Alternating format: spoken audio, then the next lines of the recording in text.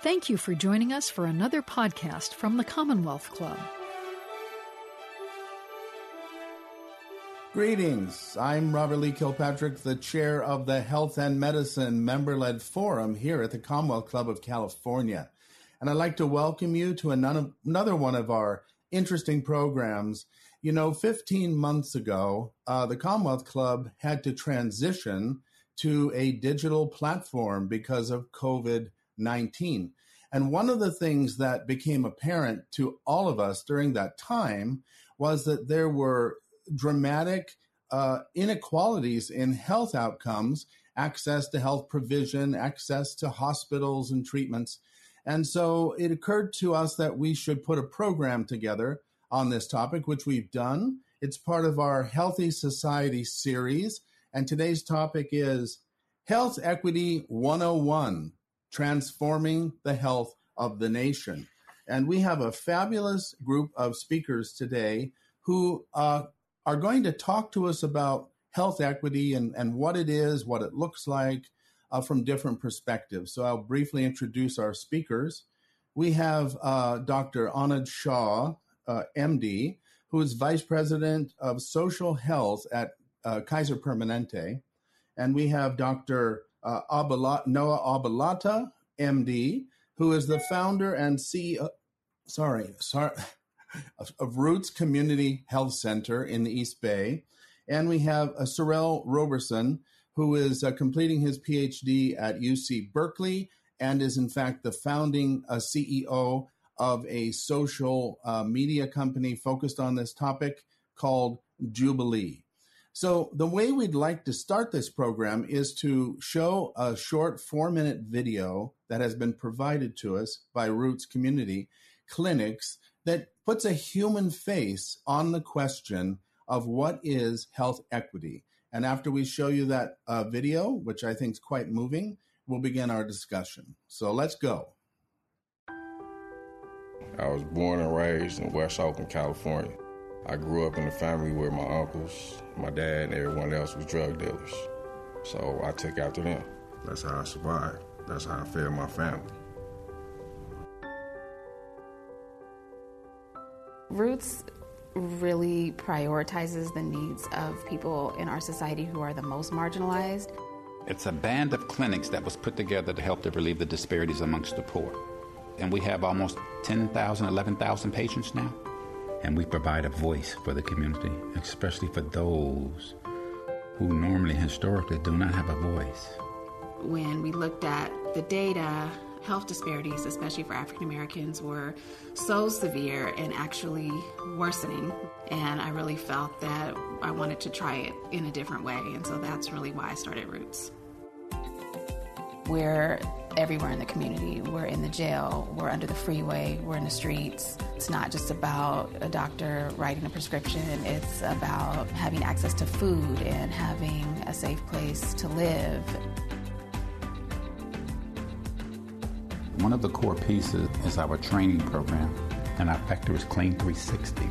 We take members of my community who are willing and wanting to move forward in their own lives, and we clean them up 360 degrees. I was one of the first guys out of the soap factory. He told me, man, if you could cook dope, you could cook soap. This is how I emancipate our men and our women from our community. What brought me to Roots Clinic is I couldn't get a job. I needed help. I needed somebody to believe in me and to see my worth and my skills and to see that I can perform at a job. This is how you move communities. You empower them to help themselves. I'm the manager of the Health Navigators. I look over all the health navigators that work for Roots. They're the ones that establish the trust and the relationships and help people navigate what are pretty complicated systems. You deal with a lot of people that's living inside cars, inside tents, and in parks. I think we're able to connect with people who otherwise are not connecting anywhere, giving people a place to come that they can trust and feel comfortable and get the services that they need. Just make everybody feel loved when they come and walk through Roots doors. That's the whole goal. Everybody needs someone. I mean, they showed me love when I came, and that's why I'm still here today. The people that we end up helping, they're the ones who end up being the newest and strongest members of our community, and they're the real advocates. Seeing your kids happy, man, you know what I mean? Man, and your kids run to you like, Daddy, Dad. Man, that's a damn good feeling, bro. That's a damn good feeling. And the black community, we're affected by a little bit more than poverty, because this systematic racism that goes on within our country is not going anywhere anytime soon. Roots needs to be here for the community. We now have multiple sites throughout Oakland and also in the South Bay. It's clear to me that Roots needs to be here for generations to come. So we're not going anywhere. We are of the community, we're by the community, we're working for the community, and we're here to stay.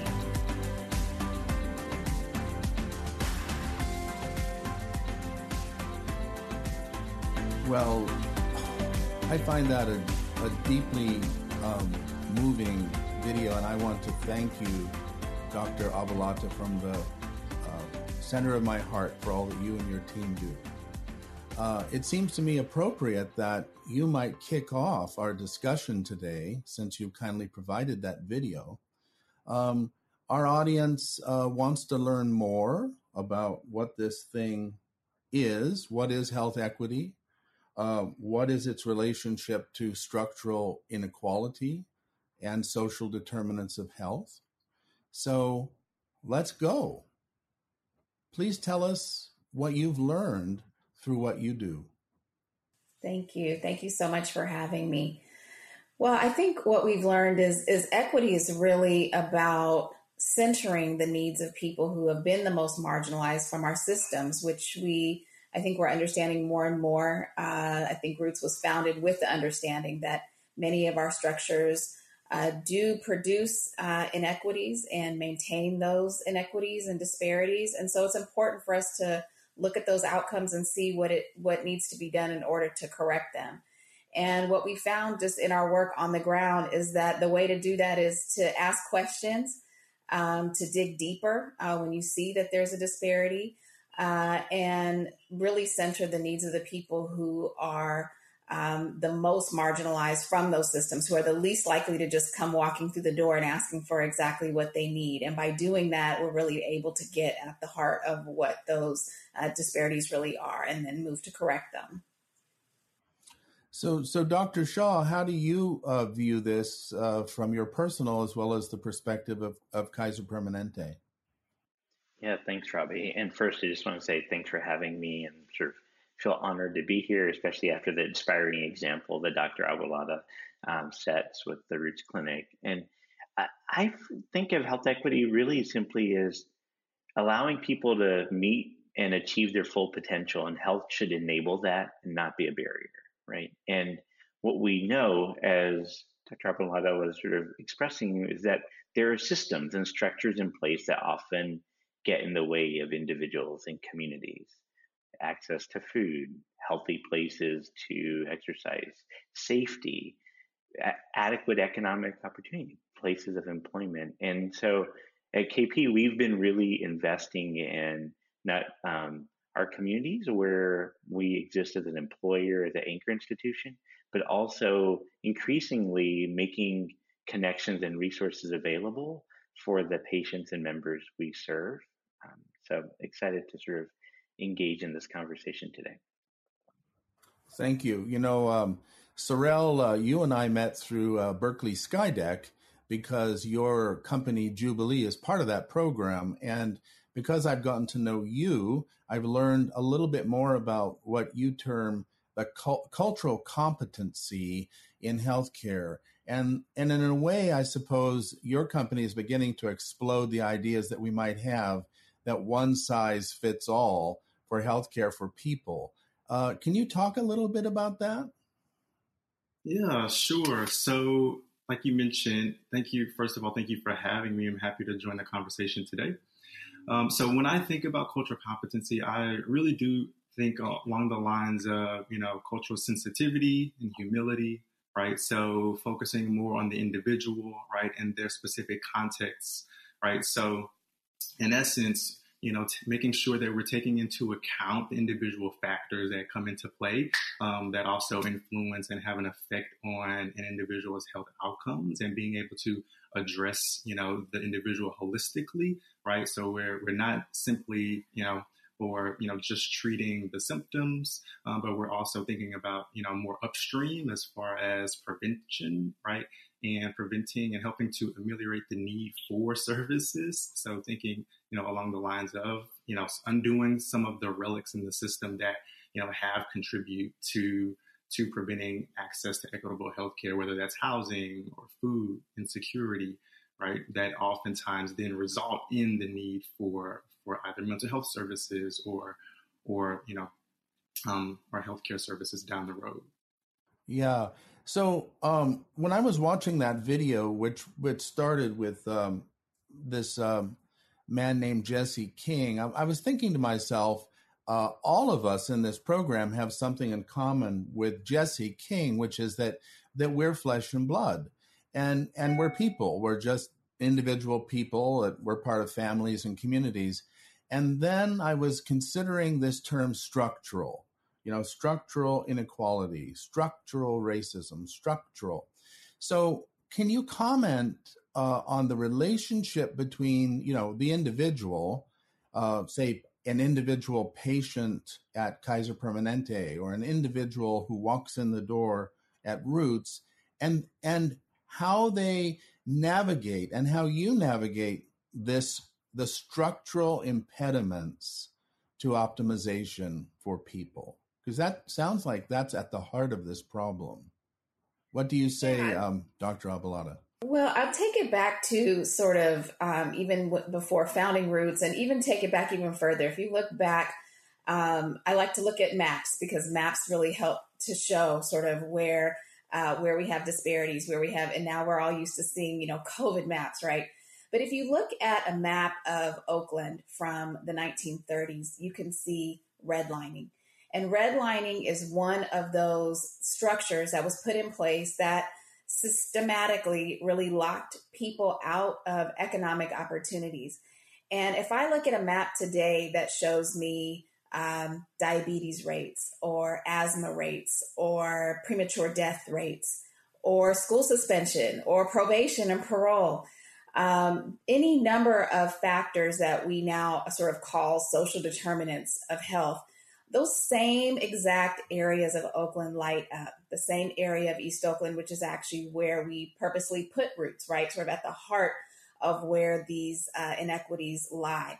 And so we can see how some of the structures that are put into place, like banks not loaning money and really locking people out of economic opportunity, how that has then led to a multitude of other issues. You have pollution, you have, environmental issues, and you have then poverty, and you have health issues that result from that. So all of these things are absolutely intertwined. As you said, we're human beings. We are, a product of our environment, of our upbringing, of our surroundings, of the quality of our schools, the manner in which we are policed, and the manner in which we receive services. And so all of these things continue to accumulate and impact not only individual, but also generationally. And so you see some of the same cycles of poverty, trauma, violence, and so forth that then sort of also are generational issues that become even that much more difficult to overcome.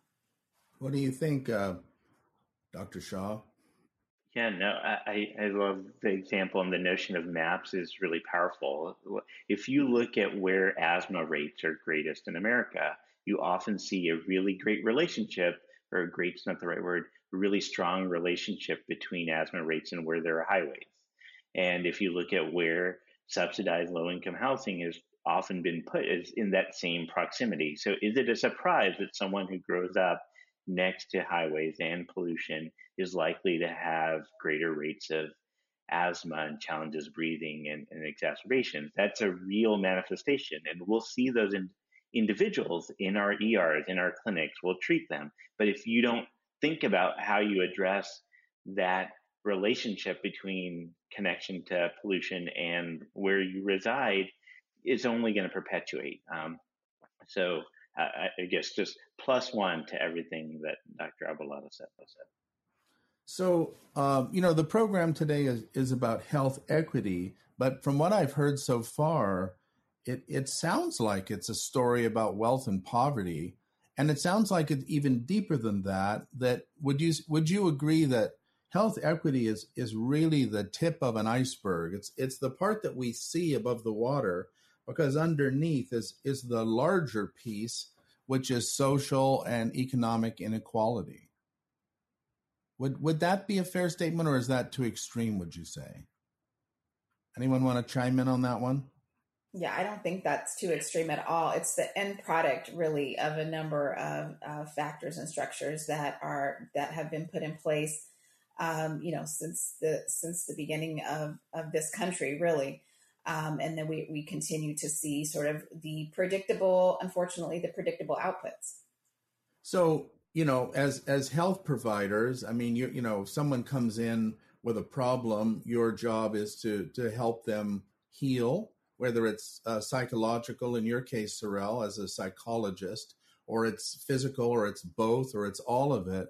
But putting bandages on things doesn't necessarily solve the deeper, more fundamental problem. How can we be thinking about health equity and structural obstacles in a creative, positive, and practical way? I mean, what should our audience be thinking about, and what should our audience be doing to help change this? Any thoughts on that one? Well, I think you hit it on the head earlier when you said it's not a one-size-fits-all approach, right? So it's really going to depend what some of those factors are. But in short, I'll say that's how Roots Community Health Center ended up with a soap factory. I don't think a lot of people might think that would be a natural outgrowth. But when we got down to it and we realized that really what was keeping most of our community from being healthy was poverty itself, and that we needed to do something to intervene. And we took a look at our landscape and realized that even in a down economy, there is a number of factories and manufacturing jobs are a place where there's pathways to go into more advanced types of careers, and that it was a great entry point for people who had been completely marginalized from the workforce. And I have seen it absolutely transform health outcomes for people. I mean, blood pressure under control, controlling depression and pain, and things of that nature. And so I think really tailoring our interventions to, what we're seeing and where we're trying to go. So, Cyrell, in our discussions, you've, I think, educated me to understand that there are, although we're all human beings and that we have more in common than that which divides us, there are certain specificities. So you've convinced me that certain ethnic groups, African Americans, for example, respond more favorably, say, in cases where there might be an African American medical practitioner. So there's some racial component to that. You've convinced me that there's a gender aspect, that in fact, most of the women I know, including my own wife, prefer to have a female doctor, gynecologist. And in the case of the cultural side, for example, with Muslim women, it's not part of their culture to disrobe, in front of a man. So you convinced me that there are cultural differences, and I wonder how all of this fits into this bigger question of health equity from your point of view. Right. So the cultural pieces are one small piece of, the puzzle here, right? So we know that, about 1 in 5 Americans suffer or will suffer from, a mental illness at some point in their lives. But when we disaggregate that data by race and ethnicity, African Americans, for example, 20% more likely to experience serious mental health issues, right? Yet we're the least likely to seek out treatment for various reasons. 1 in 11 Latinx Americans with a mental health disorder reach out to mental health professionals, right, when they're in need. So in addition to the cultural pieces, and oftentimes, especially as a school psychologist myself, and also, working at a clinic as well, oftentimes, having the familiarity of someone who shares some of the backgrounds as the client or the patient, right, that helps get them through the door, right? It helps to remove some of the hesitation that they may have, especially, when it comes to accessing and seeking out mental health services due to the stigma and other reasons historically that have, prevented folks from accessing or reaching out for those supports. But again, it's such a, one piece to the puzzle. I think in addition to the cultural pieces, there are other solutions and interventions that that I think about both on an individual level and on a macro level when it comes to, I think it starts with self-awareness, right? For individuals, understanding and becoming more conscious of our own implicit biases, right? And then thinking about the people that we serve in terms of individuation versus categorization, right? Being compassionately curious about the people that we serve, right? Working other strategies may include counter stereotyping. And then on a much more macro level, right? We also have to think about addressing, the problems that make people sick in the first place, right? Since we, in essence, send them back into the environments that made them sick after they received treatment. So, linking them to social services. I oftentimes advocate for community schools, right, where we're providing wraparound services for students and for families as well. So similar to the model that Dr. Aboelata has implemented with Roots Clinic, right, integrating those wraparound services and social services in addition to treatment within the systems and within the institutions that, whether it's work, school, et cetera, that people live in every day. So, Dr. Shah, I know at Kaiser Permanente, there's a strong view of the importance of environment and how it affects, health outcomes. And in fact, how environment affects behavior, because people who, were raised in certain disadvantaged backgrounds are not taught certain things that would help them to grow and prosper. And I wonder, as Kaiser continues to commit to community health initiatives, and I know you've invested money in housing, public housing, can you talk a little bit about, again, that environmental or that structural aspect of this story? Rather than focusing just on individuals, how can we begin to really change the context that people live in? Yeah, no. Well, I think until we do so, we're not going to see the sort of sustainable change that we all are looking for. But I think the sort of individual stories and impact are really important to help us make the case for structural change and using investment. So I'll give actually one example from when I trained in Philadelphia. I had a sort of talented colleague there that showed that when individuals were walking down the street in their neighborhood, if they walked down an abandoned lot versus if they walked by a green space, their heart rate would actually go down because that their stress levels go down. And that's intuitive. I think we can all appreciate that. But sometimes folks wonder, well, why are we focusing as a health system on things outside of our walls, outside of our connection? It's because there's this intrinsic connection to health.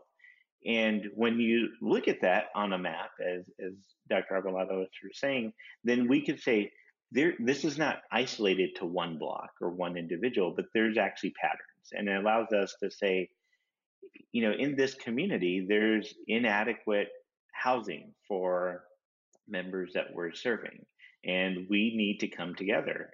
So, for example, as you referenced, KP invested, I think, $200 million. That's then been amplified by other organizations around the Bay to sort of increase affordable housing and change the nature. But no one organization can do this alone. And that's why I was trying to say that it really is connected. We have a privilege as an organization that serves individuals and communities to do our best by them, but then also to use their stories and their data to tell a larger story to say where is there inadequate investment and use our dollars, but then use others to come to the table, which is, I think, part of the role of healthcare systems here is to bring others into the conversation and to bring other dollars into the conversation while using our own unique voice.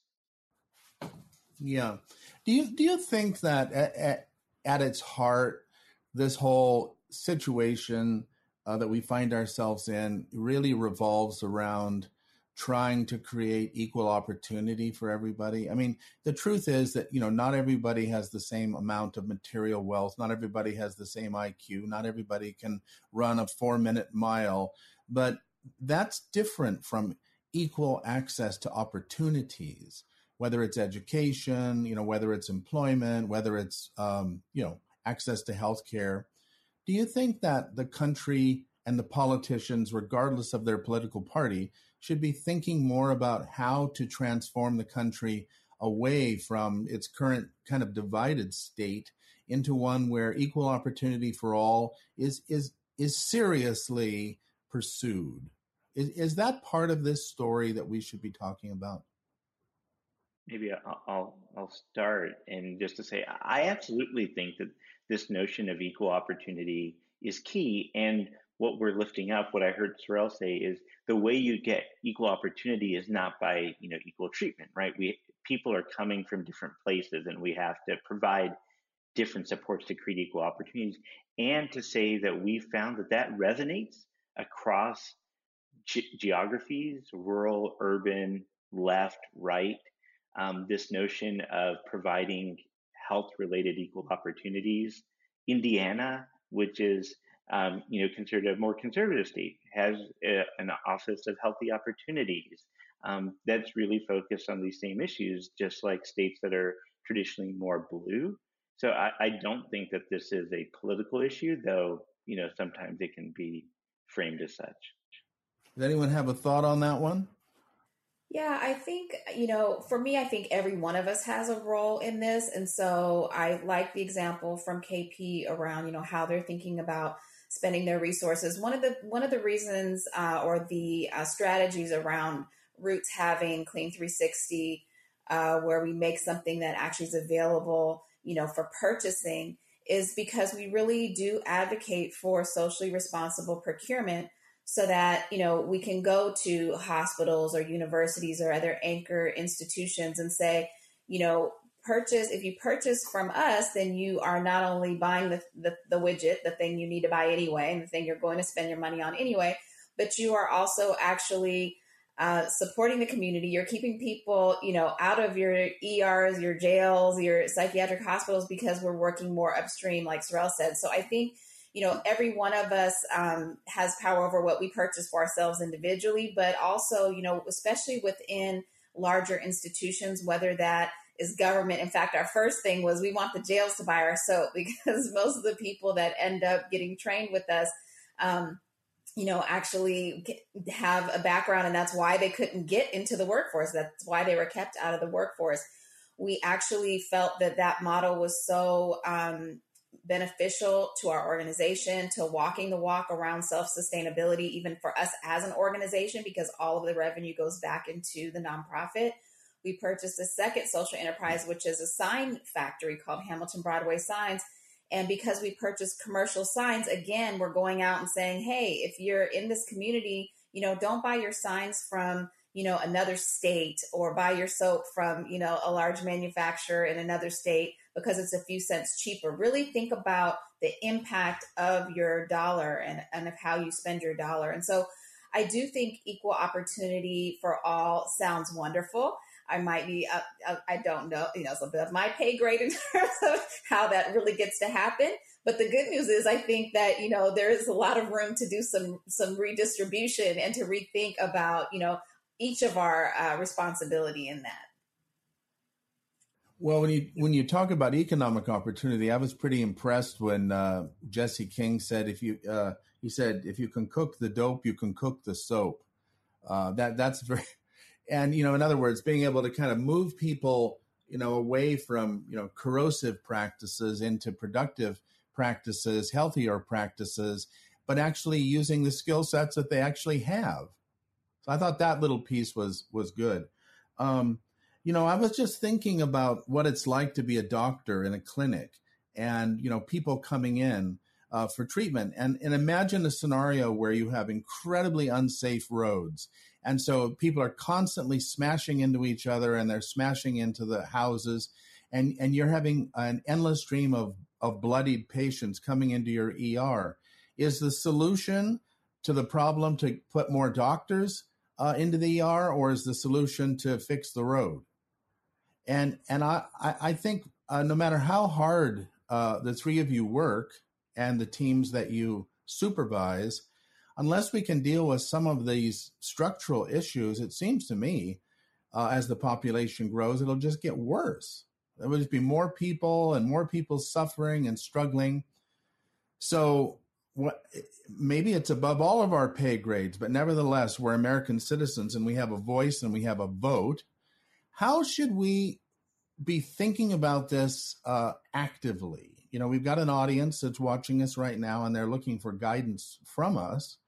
Can you, each of you, give us some practical steps that you think would really make a positive difference? And I think this program is our contribution. You know, we are making a difference right now by talking about this. So, Cyrell, you're the youngest one of all of us, okay? Ageism. Anyway, would you please give us some insight as someone who's soon going to get a PhD from the University of California, Berkeley, who works in a school, who's a practicing psychologist, and who's the CEO of a company you founded. Looking ahead, you know, to the next 20 years, what should we be doing now to change these outcomes? Sure. So I think it does go back to both some of those individual level interventions and strategies that I talked about earlier, as well as the more macro policy, systemic level interventions, right? So just thinking about in terms of ensuring that, every patient receives high quality care, but we can't rely on, healthcare or the medical care alone won't solve, this problem. Again, this is one piece of a much larger, a symptom of a larger social problem that we have. So, we have to begin to focus on what drives health when we think about the opportunities to be healthy in the places where people spend time. So ensuring every child has a life where they can grow up and thrive, right? Where they can go to school without early childhood adversity and stress, which is often associated with chronic poverty, right? We also know that there's an association between education and health. So ensuring academic success, right? That which can in return improve socioeconomic status, right? Which is often then associated with better health outcomes. So increasing the number of mental health providers in schools as well, right? Expanding access to safe places to exercise, right? Particularly in Black and brown neighborhoods, right? Access to fresh food. So really creating a culture of good health where the healthy choice really becomes the easy choice for people, right?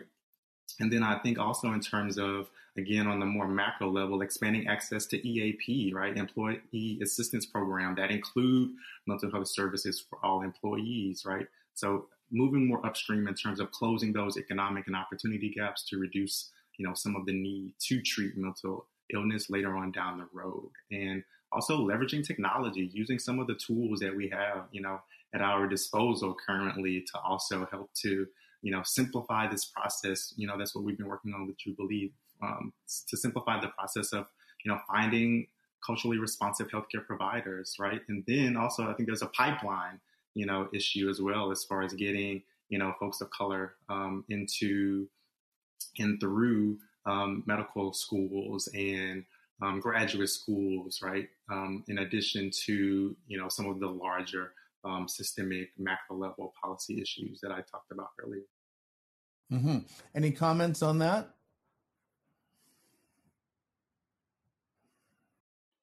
Maybe, I really appreciate it. I was just going to say quickly that I really appreciate the domino sort of impacts that Cyrell sort of alluded to, and maybe just to add that, as individuals, we all have the opportunity to raise the consciousness and the conversation around these issues. And that can be something that we all can do in very sort of tangible ways. We found that actually 90% of individuals want, their healthcare providers to ask about their social context and to talk about it, but only 16% of those actually do generally. So there's a huge gap that can be addressed. And the last thing I'll say is on this piece is we know that the social pact in America has changed over time as people are farther from their families and friends, as jobs and schools take them to different parts of the country. And so just lending a hand to your neighbor and your community at large, I think, is an opportunity. It feels small when we talk about these huge systemic issues, but I think there are ripple effects, and we can do what's in each of our sort of control to help raise the specter of this conversation. So thanks for letting me chime in, Robbie. Sorry. Well, in the 19th and early 20th century, a real social challenge and a political challenge was to create state-funded schools, K through 12. In the olden days, wealthy people had private tutors, and the masses didn't have schooling. And Dewey and others, the idea was that as the country was industrializing, we needed, reasonably educated workers who were disciplined, et cetera. So let's create some schools and let's train people, to turn up on time and to read and write and these kinds of things. And what at one time was considered to be absurd became the norm. And now it's normal. Now it's true. There are inequalities between certain kinds of schools, but nevertheless, I went to state-funded K through 12, and I did okay, and I think a lot of people do. So now we're in a situation in the 21st century where in other words, there was universal access to education that was free. And here we are in the 21st century, and we're talking about health inequalities and structural obstacles, and yet the United States continues not to have a universal healthcare system. So I wonder, is universal access to healthcare, and I'm not asking you to comment on a particular approach, but in theory, is it something that we should be seriously considering now as a part of infrastructure building for the country? Namely, that every person in the United States can go see a doctor when they need to. What's your thoughts on that? I'm going to start with Dr. Aboelata because she has an awful lot of patience. Absolutely. I mean, the Affordable Care Act was a real game changer in our community. We know that not all states have expanded Medicaid, but prior to that, many of the people that we would see really never had access to ongoing health care at all unless they were incarcerated. And so that is a real sad statement that really to this day, that's the only place in this country you are guaranteed access to health care. So that needs to absolutely change. There's no question in my mind about that. But I think we have to go beyond that because I think we really have to acknowledge that our healthcare system has truly earned the mistrust of huge swaths of our population. And that will take time to overcome. And unfortunately, over the past year, some of that has actually exacerbated, I think, due to a number of reasons.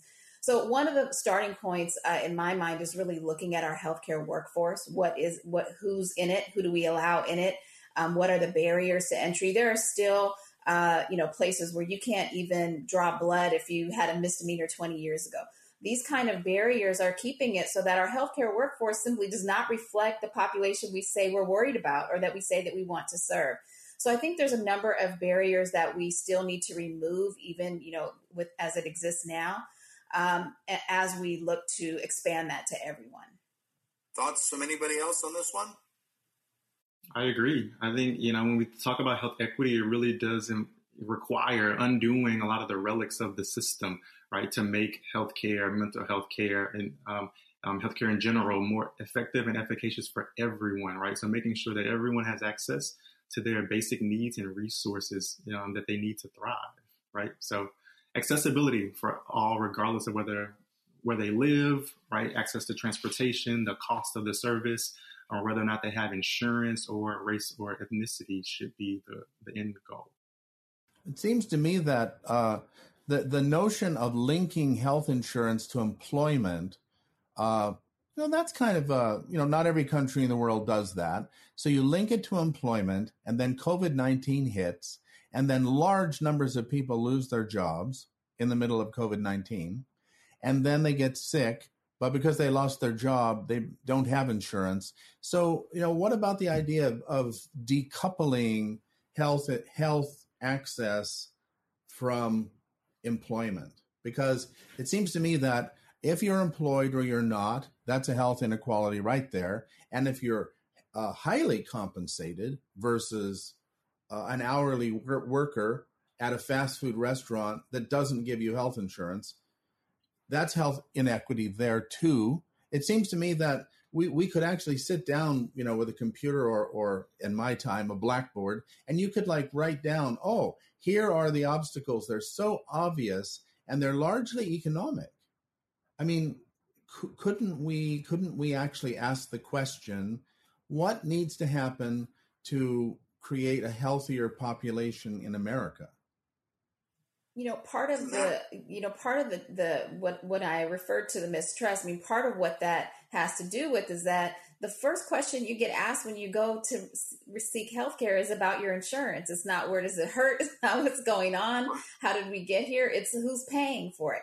And so you see now in the community that we're serving and trying to deploy this vaccine, a lot of people don't trust it because it's free, because they've never interacted with a health system that didn't first ask, how are you paying for it? So there goes the skepticism.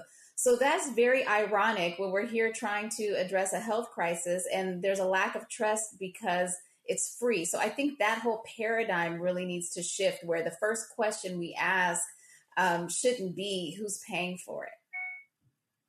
Yeah, I really appreciate this comment and conversation, right? I mean, really, the whole paradigm and culture needs to change, right?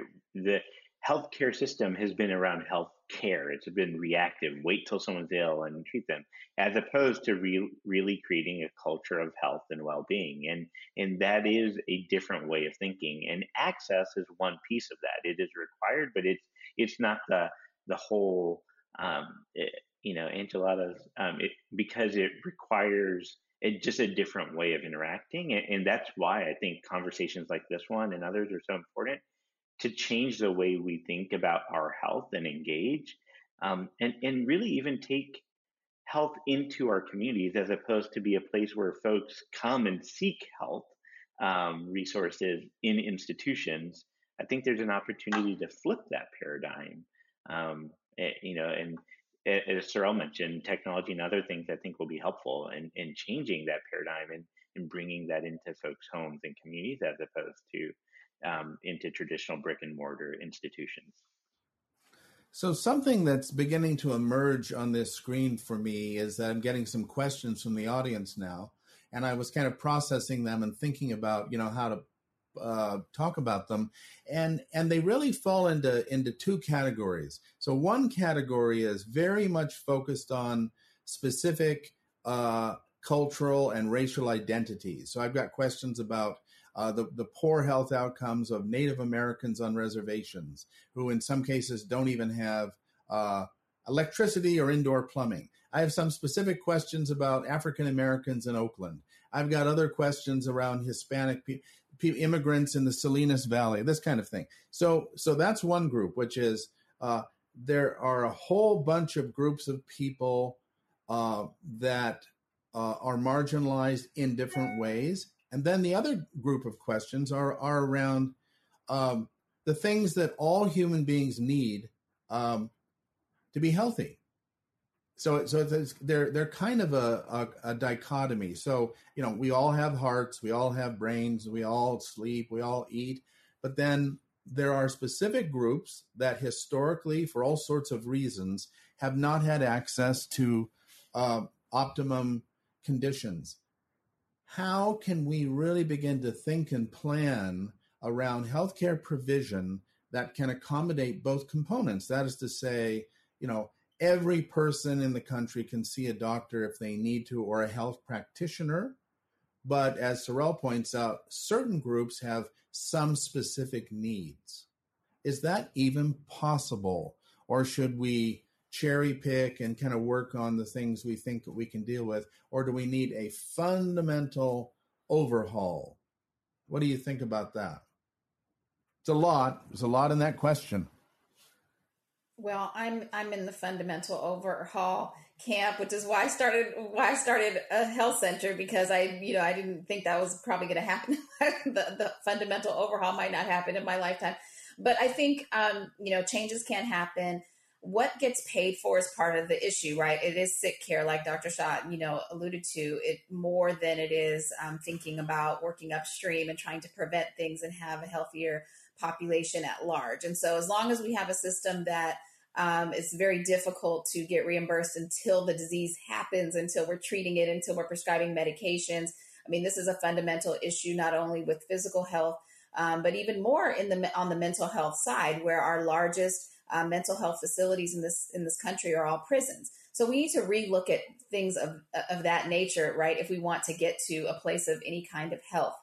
But I think the question about, groups of people with specific needs, for me, always goes back to, healthcare institutions really taking responsibility for that. And that can look different in different places. For some health institutions, it might mean what I said about making sure all their procurement is socially responsible and they're creating more jobs within their community. For others, it means hiring a workforce that truly looks like the people that they're serving, making sure there's linguistic capacity and that there's cultural congruency. And so I think being responsible for our outcomes is so important, because I think we can't keep saying, well, there's disparities. Well, African Americans have, more difficult to control blood pressure. That's not going to really be acceptable to just take that and say, that's it. We're treating everyone the same. Part of equity is taking responsibility for those outcomes and saying, okay, for this particular population, we are going to have to invest more. It may cost more. We are going to have to fund towards equity. So this isn't something that is going to come easily. This is a work in progress. And so I think to all of those subgroups that you mentioned, the answer is look at the data, take responsibility for the outcomes, and fund towards equitable outcomes.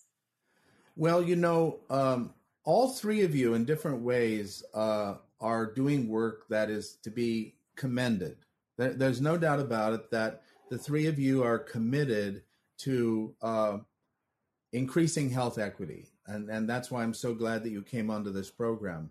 Let's imagine a scenario where the four of us go visit with people in power. So we're going to have half an hour with the president, the vice president, the governor of California, the surgeon general, 10 people who are in a position to influence big changes. What would you say to them? How should they be thinking practically about creating healthier communities in the United States of America? And be bold. Yeah, I think on a policy and a macro level, definitely implementing universal health care. Investing in and advocating for early childhood, I think, is also another really important lever that we can, further support, increase funding for, provide, expand access to for folks who do not currently have access to that. Right. So just, again, thinking about how to address these problems, right, that make people sick in the first place, linking people, with social services. Education is a powerful intervention in and of itself, right, and that it prepares people for successful employment, for social mobility, right, financial stability, right, to ensure that their basic needs are met. Right. In addition to recruiting, training more diverse workforces in healthcare that reflects the demographics of the overall population in our country. So education would be a very important driver from your perspective, Cyrell. I think so. Yeah. What about you, Dr. Shah? Yeah, it's such a big question, but I think my mind, I love what Cyrell said, but I think my mind also goes to the places where government, really starting with centering this notion of equity. And I think actually the Biden administration has done a good job actually really bringing light to the issue around equity and health equity specifically. But there's also a number of institutions in the federal government that don't often work together. And I don't think that's by design, but by happenstance. So the Department of Veteran Affairs and Housing and Urban Development and HHS often have rules that are conflicting and get in each other's ways that actually don't allow for this true collaboration that's needed. and even partnering with states. So I think my ask would be, a little bit more pragmatic in sort of saying, how can we allow for more cross-cutting initiatives that allow us to center equity and equitable outcomes? And in some ways, almost saying, the health outcomes that we're sort of looking for and achieving, if we're not achieving equity or equitable outcomes, then, do they really count? And if you sort of start there with the data, as Dr. Aboelata said, and then you organize around it, I think that could be really powerful. So thanks for letting us dream big for 30 seconds. Well, one of the things that I personally experienced with Kaiser Permanente, so I declare that I'm a member of Kaiser Permanente, by the way, is that there's a real focus towards prevention there, which I have not found elsewhere. And so if I go back to that analogy of the poor transportation system and the endless wrecks and people coming in needing to be repaired, it seems to me that fixing the roads is an important part of the solution rather than just patching people. So Kaiser Permanente, I think, is committed to more and more and more prevention and helping people stay healthy rather than, endlessly patching us up when we get sick. And I wonder if the three of you have views about that part of the health equity story is going to be to simply try and reduce sickness, which is a complex thing to do, and it involves a lot of moving parts. But you either want to do that as an organization or you don't. So since I referred to Kaiser Permanente first, how about we hear from Kaiser Permanente first? Well, we appreciate having you as a member and the plug. But I will say we're fortunate to be organized in a way that allows us to focus on prevention. And what I mean by that is we're a delivery system and an insurance company. So it really, we're incentivized to have healthier populations, which I think gets back to some of the other conversations. It's how do you organize? But yes, that is how we really do want to move upstream and continue to do so. So we're both proud of what we've done, but want to move further. That's why we have a role called social health that was created, and a national leader around equity, inclusion, diversity, et cetera. I think I quip as an ER doc. My job is to put ourselves out of business, right? Which is a little bit facetious, but it is the hope, right? So thanks. So before the other two answer, I want to clarify a point. Is it true that Kaiser Permanente is a single payer system? You're the payer and the provider. We are the payer and provider. Now, we also serve the greater community where we reside, but the vast majority of the patients we serve are our members. So we are an integrated system that provides insurance and healthcare. It looks a little different across our footprint. Some places we are the hospitals and the outpatient sort of providers, and some in other communities we're just the outpatient and not the hospitals, but it is all integrated as you described, Robbie. So Dr. Aboelata, how do you think about prevention at your centers, or is that part of it, or are you so busy just treating people that's prevention's not given emphasis? And prevention is huge, and actually working far upstream is huge for us. We feel like our most downstream work, which is like providing medical care in the encampments or in the highest place of need, is really, it's not only to provide that critical service, but it's to inform what needs to be done upstream and to do it.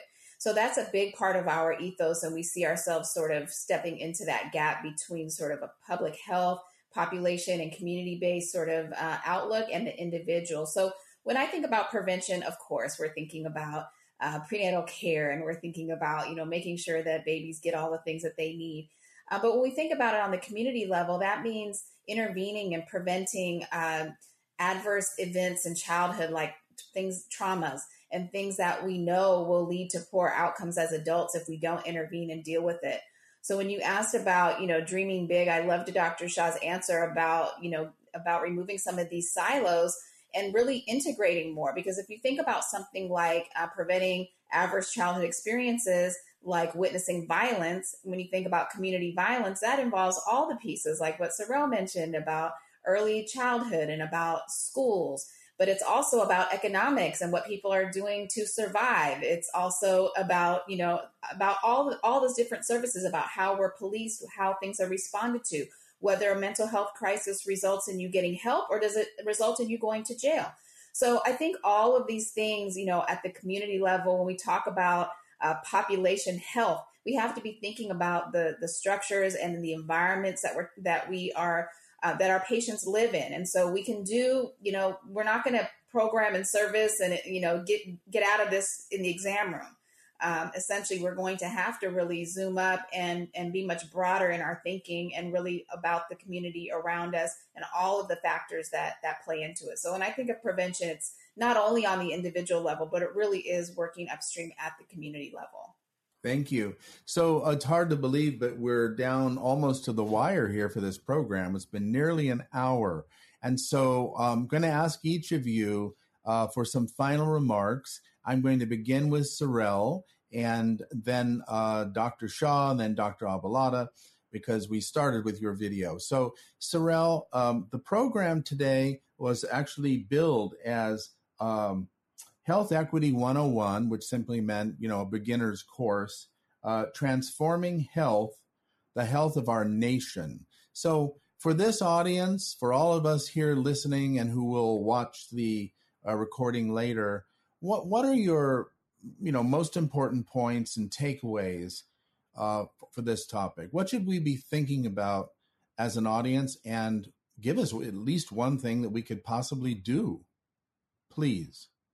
Yeah, sure. I think, the main takeaway here, or one of the big takeaways here, is that, this won't be solved overnight or by a silver bullet, that it really does require, the efforts and the political will, the resources across so many different sectors and people and institutions, right? So it does require fundamental overhaul in a lot of the institutions and the systems that, we currently have in place.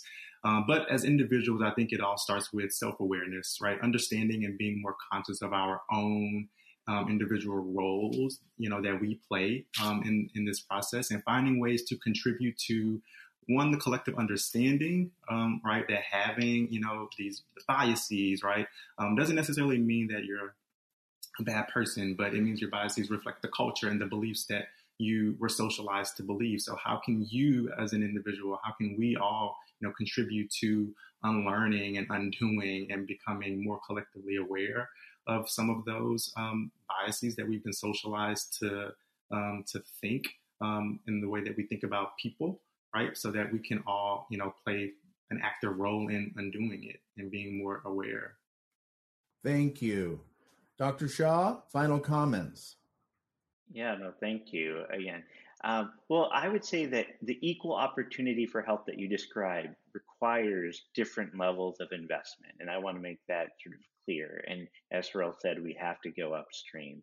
I'd also say that this is not a unique or isolated situation. 68% of Americans expressed having had a social risk in the past year that could sort of connect to their health. So it's amongst all of us.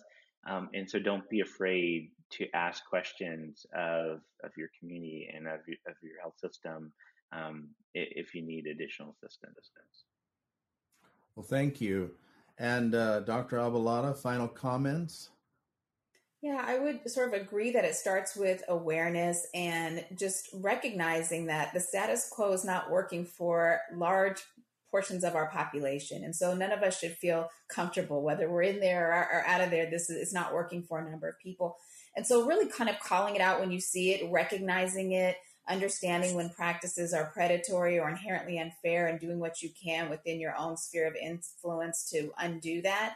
And I think we all have a role to play. So whether it's in our individual decision-making, educating someone close to us, or whether we're a decision maker and we can actually make large changes within the systems that we influence. I think it does start with sort of that recognition of some of these imbalances that have occurred, and that we all have a role to play in helping to correct that.